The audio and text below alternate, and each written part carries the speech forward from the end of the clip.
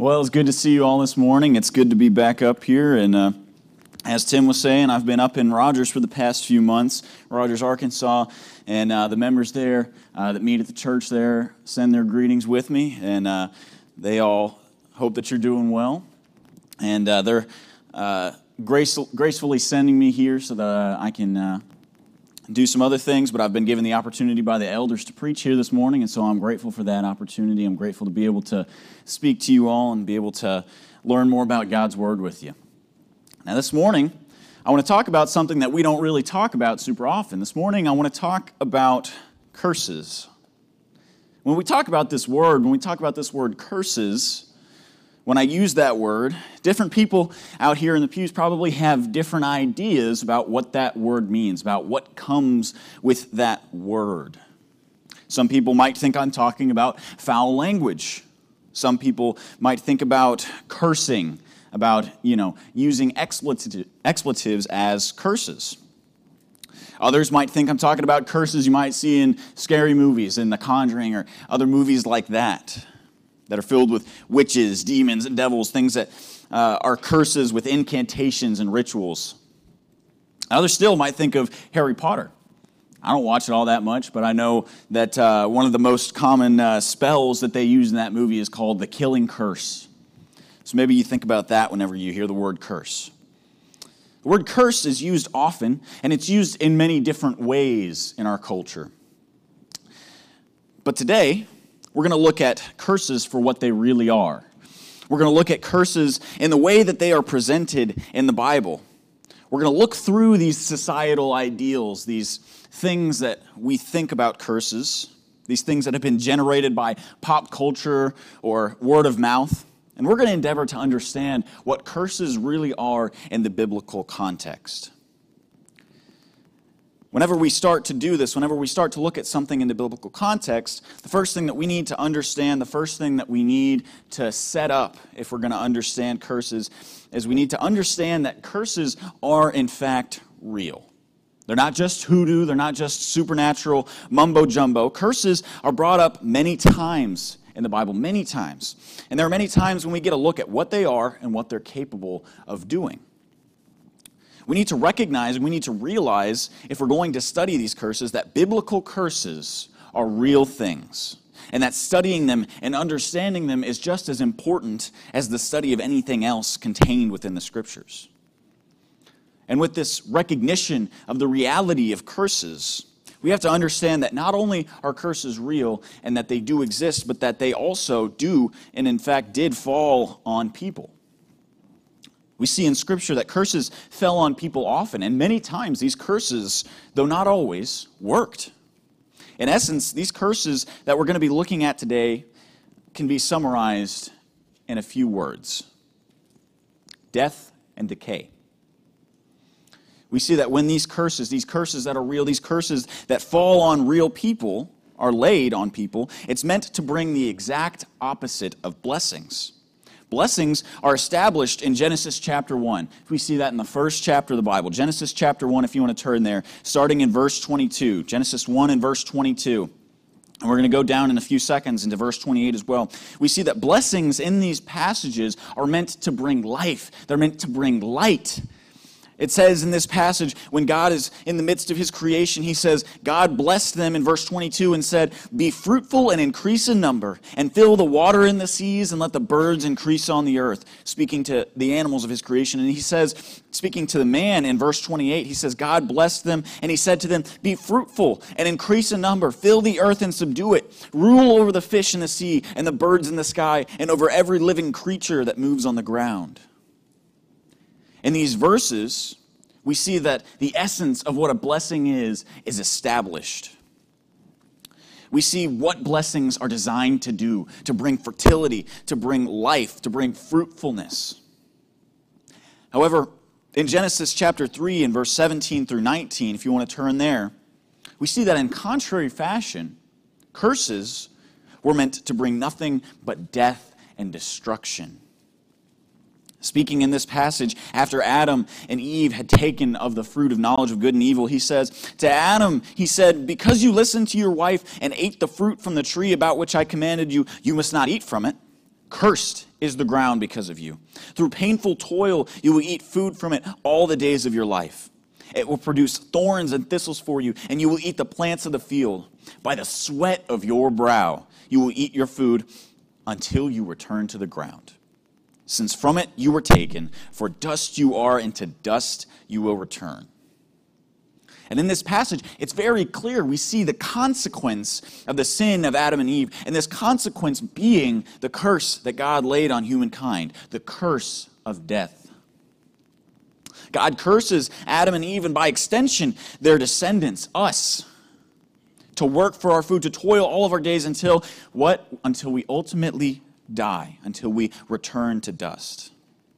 This first curse that we're presented with in the Bible sets up the idea of curses for the entirety of Scripture. It serves as a baseline for what a curse is and what it does. We see three things. We see that man sins, God curses man, and man withers and dies. This is the baseline that is set in Genesis chapter 3. And we see another example of this just a chapter later in Genesis chapter 4. Genesis chapter 4 in verses 11 through 12. This is when God is speaking to Cain shortly after Cain has murdered his brother. He says, "Now you are under a curse and driven from the ground which opened its mouth to receive your brother's blood from your hand. When you work the ground, it will no longer yield its crops for you, and you will be a restless wanderer on the earth." In this passage, shortly after Cain murders his brother Abel, God pronounces this curse on him. He curses him to wander the earth. And this is a curse that plays out immediately in the case of Cain. We see in the next few verses that he's forced to wander outside of his initial home with his family. And this plays out as well over time as Cain's descendants, the Canaanites, are eventually driven from their lands and are forced to become wanderers and foreigners throughout the ancient Near East. This calamity, this death, and this decay that follow Cain and his descendants very clearly comes from this curse that was brought about by his murder of his brother. Again, demonstrating the power and the purpose of such curses. And we see this same principle, this same baseline that was set up in Genesis chapter 3. Man sins, God curses man, man withers and dies. In Deuteronomy chapter 28, starting in verse 15, if you want to turn there, and starting in verse 15 of Deuteronomy 28, we see yet another example of curses in the Old Testament. And in this passage, we get a detailed description of the consequences of this curse. This is that famous scene that we see takes place on Mount Ebal, where the blessings and the curses that come with the Israelites' covenant with God are laid out. We see starting in verse 15, it says, "However, if you do not obey the Lord your God and do not follow all of his commands and decrees that I'm giving you today, all these curses will come on you and overtake you." It starts with these curses in verse 16. It says, "You will be cursed in the city and cursed in the country. Your basket and your kneading trough will be cursed. The fruit of your womb will be cursed, and the crops of your land and the calves of your herds and the lambs of your flocks. You'll be cursed when you come in, you'll be cursed when you go out. The Lord will send on you curses, confusion, and rebuke in everything you put your hand to, until you are destroyed and come to sudden ruin because of the evil you have done in forsaking him. The Lord will plague you with diseases until he has destroyed you from the land you are entering to possess. The Lord will strike you with wasting disease, with fever and inflammation, with scorching heat and drought, with blight and mildew, which will plague you until you perish. The sky over your head will be bronze, the ground beneath you iron. The Lord will turn the rain of your country into dust and powder. It will come down from the skies until you're destroyed. The Lord will cause you to be defeated before your enemies. You'll come at them from one direction, but flee from them in seven, and you'll become a thing of horror to all the kingdoms of the earth. Your carcasses will be food for all the birds and wild animals, and there will be no one to frighten them away." We see this list of curses goes on and on and on until the end of the chapter. And we see that there's an express reason given for why these curses might come upon the Israelites. It's noted in verse 15, and then again in verse 45. In verse 45, it says, all these curses will come on you. They will pursue you and overtake you until you are destroyed, because you did not obey the Lord your God and observe the commands and decrees that he gave you. This passage makes it evident that the people of Israel, if they were to go against God, to rebel against him, to break their covenant with him, it would not be that they were cursed for no reason. It details exactly what would cause these curses to take effect. And it warns the Israelites not to stray from God, not to break this covenant, not to go against what he says, or else these curses will befall them. And we know, obviously in hindsight, that Israel did not heed these warnings. We know that they strayed from God, that they did not keep his commandments. And we know from how they were judged and punished that these curses did in fact take root. They did in fact come to pass. Famine, drought, pestilence, destruction, captivity, all of these things were brought on Israel to fulfill the promises made in this passage. All as a result of the curse that befell Israel for their sin. And so we see this pattern set up early on in Genesis still stands here. Man sins, God curses man, man withers and dies. We even see an example in the New Testament, in Mark 11 and 21, in which Jesus curses a fig tree for not doing its job, for not bearing fruit, and causes it to wither and die. And in this we see a slightly different scenario, but one that brings about the same result to the subject of the curse: withering death. And the one thing that ties all of these passages together, that ties curses, no matter what kind, together, is their source. That source is God. We typically get the notion that curses are evil things in the modern world, that they come from cults or witches, demons, whatever they are. We see that in the movies, we see that on TV. That's how we make our perception. It's how we form our opinion on them. And most of that perception, like we talked about, comes from either word of mouth or that popular media. But what Scripture says about curses is that they come from God. And now some of you might be asking a question in your head already, but what about Balaam? Didn't he curse people? Wasn't he supposed to curse the Israelites? If that's coming from Balaam, if that's coming from man, how are curses coming from God? Balaam was a man that was capable of bringing curses on people. And that's why in Numbers he was called to do such a thing. It says in Numbers 22 and verse 6 that whoever Balaam blesses is blessed, and whoever he curses is cursed. And so if this is true, if whoever Balaam curses is cursed, how on earth do curses come from God and God alone? It may seem on the surface as though Balaam is the one doing this blessing, doing this cursing. But if we look a little further into this story, then we can find some information that I think helps us better understand and better answer this question, this problem that might come up. We see later on in chapter 22 of Numbers, in chapter 22 and verse 18, Balak presses Balaam, asking him to come and curse the Israelites for him. And Balaam gives kind of a curious answer to the king. He says in verse 18 of chapter 22, he says, "But Balaam answered them, even if Balak gave me all the silver and gold in his palace, I could not do anything, great or small, to go beyond the command of my Lord." This passage seems to denote that cursing the Israelites was something that the Lord had not commanded Balaam to do, seeming to imply that though Balaam may be the one pronouncing these curses, that it is in fact God who commands that these curses be pronounced in the first place. This is further emphasized in just one chapter over, in chapter 23, in verses 11 through 12. We see in these verses that Balak commands Balaam to curse the Israelite people, but rather than doing this, Balaam instead blesses the people of Israel. And Balak, in his rage, he says, "What have you done to me? I brought you to curse my enemies, but you've done nothing but bless them." In verse 12, he answered, "But I must not," Balaam answers, "must I not speak what the Lord puts in my mouth?"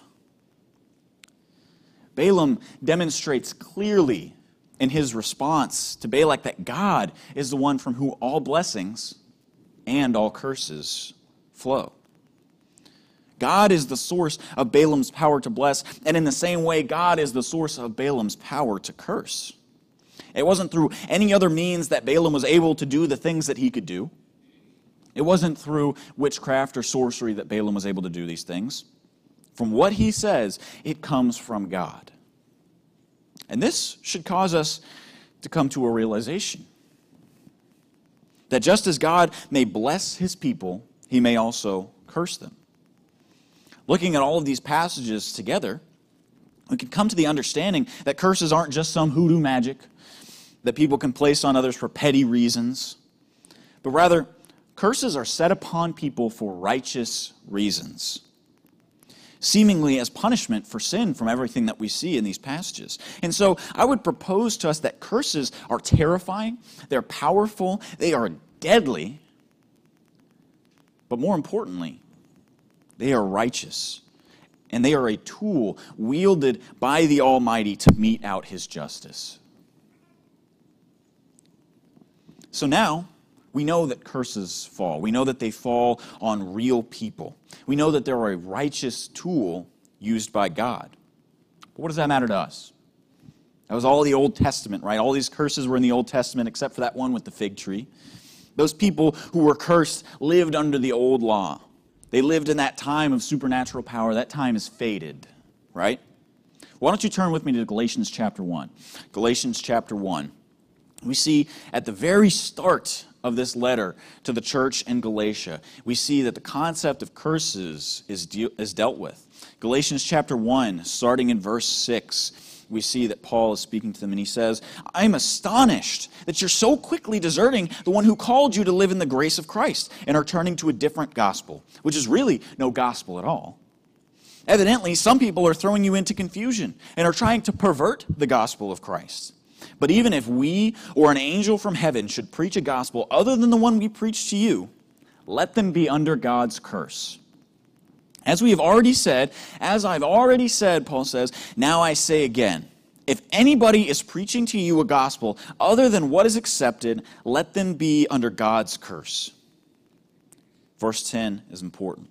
Am I now trying to win the approval of human beings or of God? Or am I trying to please people? If I were still trying to please people, then I would not be a servant of Christ. So we see in this passage the first real bit of meat in the book of Galatians outside of the greetings that Paul gives, and that Paul gives a strong warning to the people of Galatia. He warns them of false teachers, of pursuing a false and warped gospel. And through application, it can be understood that Paul is warning the people of Galatia not to teach or preach this false doctrine, to refrain from preaching anything that goes against the gospel of Christ. Paul warns these Galatians that the ones who engage in such actions, who are trying to win the approval of human beings, as he says in verse 10, are going to be cursed by God. And so now that we know what curses are, now that we know what power they have, we understand that they are meant to be taken very, very seriously. These are curses that bring about death and decay. And this verse should terrify us. It should make us realize just how powerful God is and just how serious he is about his gospel and about the truth of his gospel. It should make us realize that for those who teach false doctrine, who teach something other than God's word, there's a curse waiting. There is death waiting. There's decay waiting. And this isn't just a physical death either. This is not just physical decay and destruction. If you want to turn into 2 Peter with me, 2 Peter chapter 2, we see exactly what kind of destruction is waiting for those who teach false doctrine. There's a spiritual condemnation for these people. 2 Peter chapter 2, verses 1 through 3. 2 Peter chapter 2, 1 through 3. It says, "But there were also false prophets among the people, just as there will be false prophets among you. And they will secretly introduce destructive heresies, even denying the sovereign Lord who brought them, bringing swift destruction upon themselves. Many will follow their depraved conduct and will bring the way of truth into disrepute. And in their greed, these teachers will exploit you with fabricated stories. Their condemnation has long been hanging over them, and their destruction has not been sleeping." Teaching false doctrine, and as Paul puts it, teaching things that are not consistent with Scripture for the sake of winning man's approval, is a grave sin that is promised to bring a curse down with it. And this may sound like a non-issue for us. We're not false teachers. We don't teach false doctrine. But Paul warns the Galatians, good, moral Christian people, of it for a good reason. He warns them not to teach a doctrine that is going to be people-pleasing, not to teach a gospel that conforms to the world for a reason. It's easy to change the gospel to fit our ideals. We see it happening in churches all around us. They're beginning to change the gospel to fit their own beliefs, to please the world. There are churches now that are saying you can get a divorce for any reason. There are churches saying that homosexuality is okay. It's okay to live in that sin. There are churches that are preaching that there's hundreds of roads to heaven, that denominationalism is just okay. It's A-okay. It's fine with God. There are more liberal churches now that have decided that they're going to justify women elders, women preachers. There are those preaching out there, sound churches even, with people in them teaching AD 70 doctrine, that Christ has already returned, that the judgment day has already occurred. This false doctrine that Paul talks about is all around us. It's everywhere. And it's easy. It's oh so easy to fall victim to this false doctrine. Whether that be listening to it, whether that be being a victim of it, or whether that be falling into the trap of teaching false doctrine so that we can fit in more with the world, so that we can be more like the world, so that we can appeal to the world more, as Paul says, to appease the men of the world rather than God. A lot of people decide that they're going to preach the Bible that they wish they had instead of the Bible that they do have. But Romans 2 tells us what happens to those who do these things, if you need even more proof. Romans chapter 2 and verse 8 tells us what happens to those who preach their gospel rather than the gospel of Christ. It says, "But those who are self-seeking and those who reject the truth and follow evil, there will be wrath and anger." Those who reject the truth, there will be wrath and anger for them.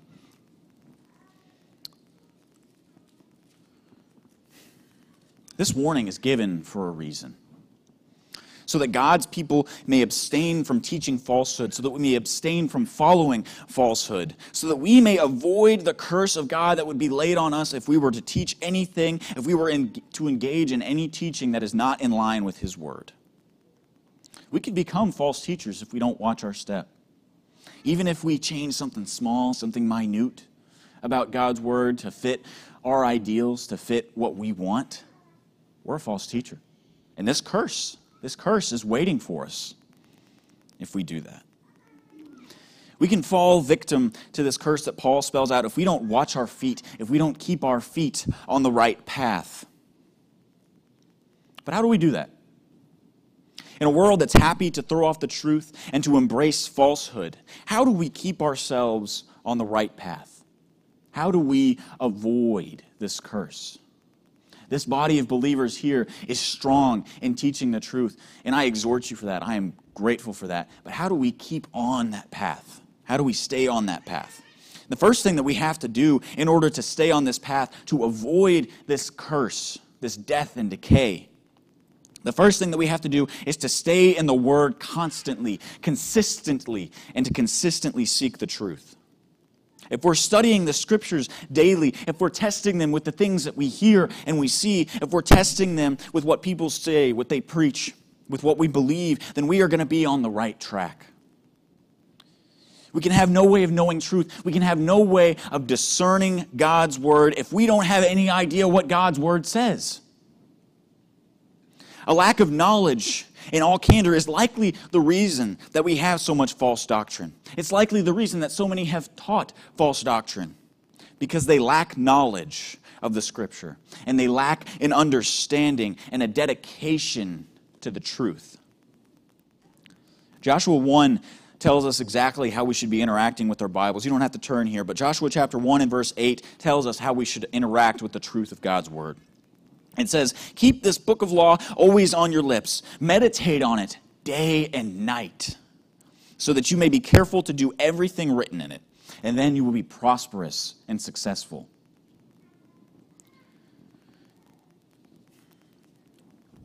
Meditate on God's law day and night.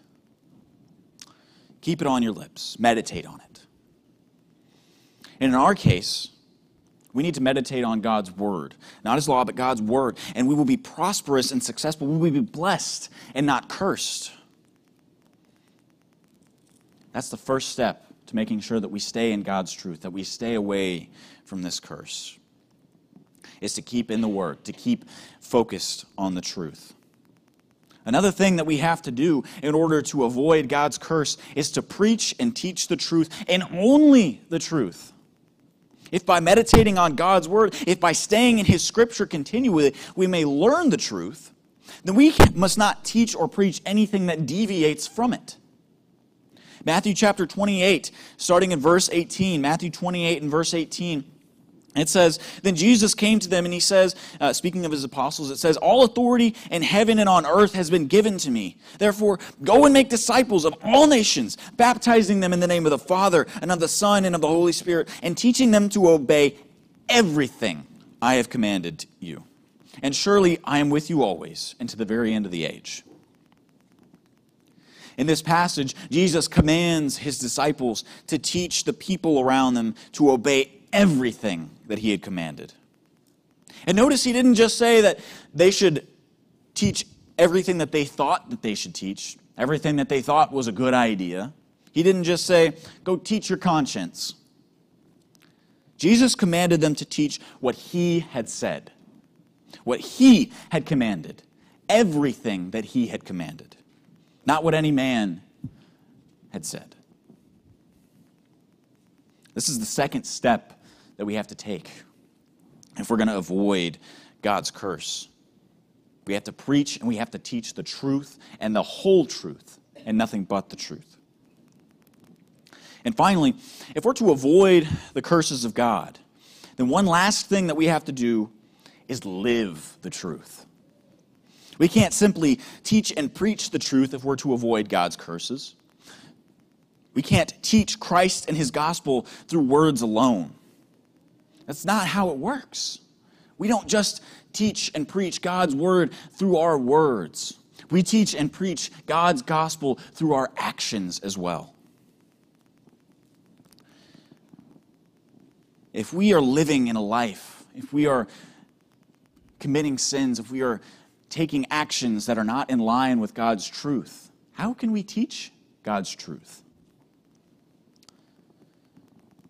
Paul says to Timothy in 2 Timothy chapter 2 and verse 15, he says, "Do your best to present yourself to God as one approved, a worker who does not need to be ashamed and who correctly handles the word of truth."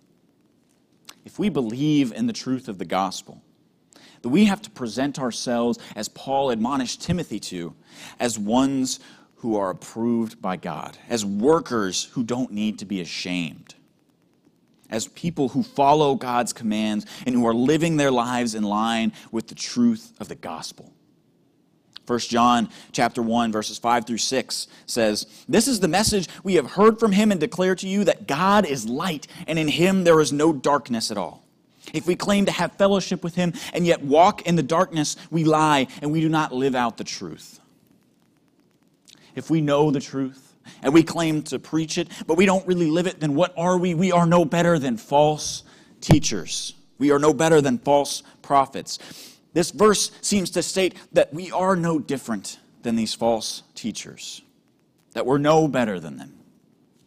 Because if we claim to be one who has fellowship with God, when in fact our fellowship is with darkness, then we are a liar. We are a false teacher. And so this verse should encourage us to be not only those who read the truth, who understand the truth, and who teach the truth, but also those who act on the truth, who live the truth, so that we may live in truth and walk in fellowship with our Lord.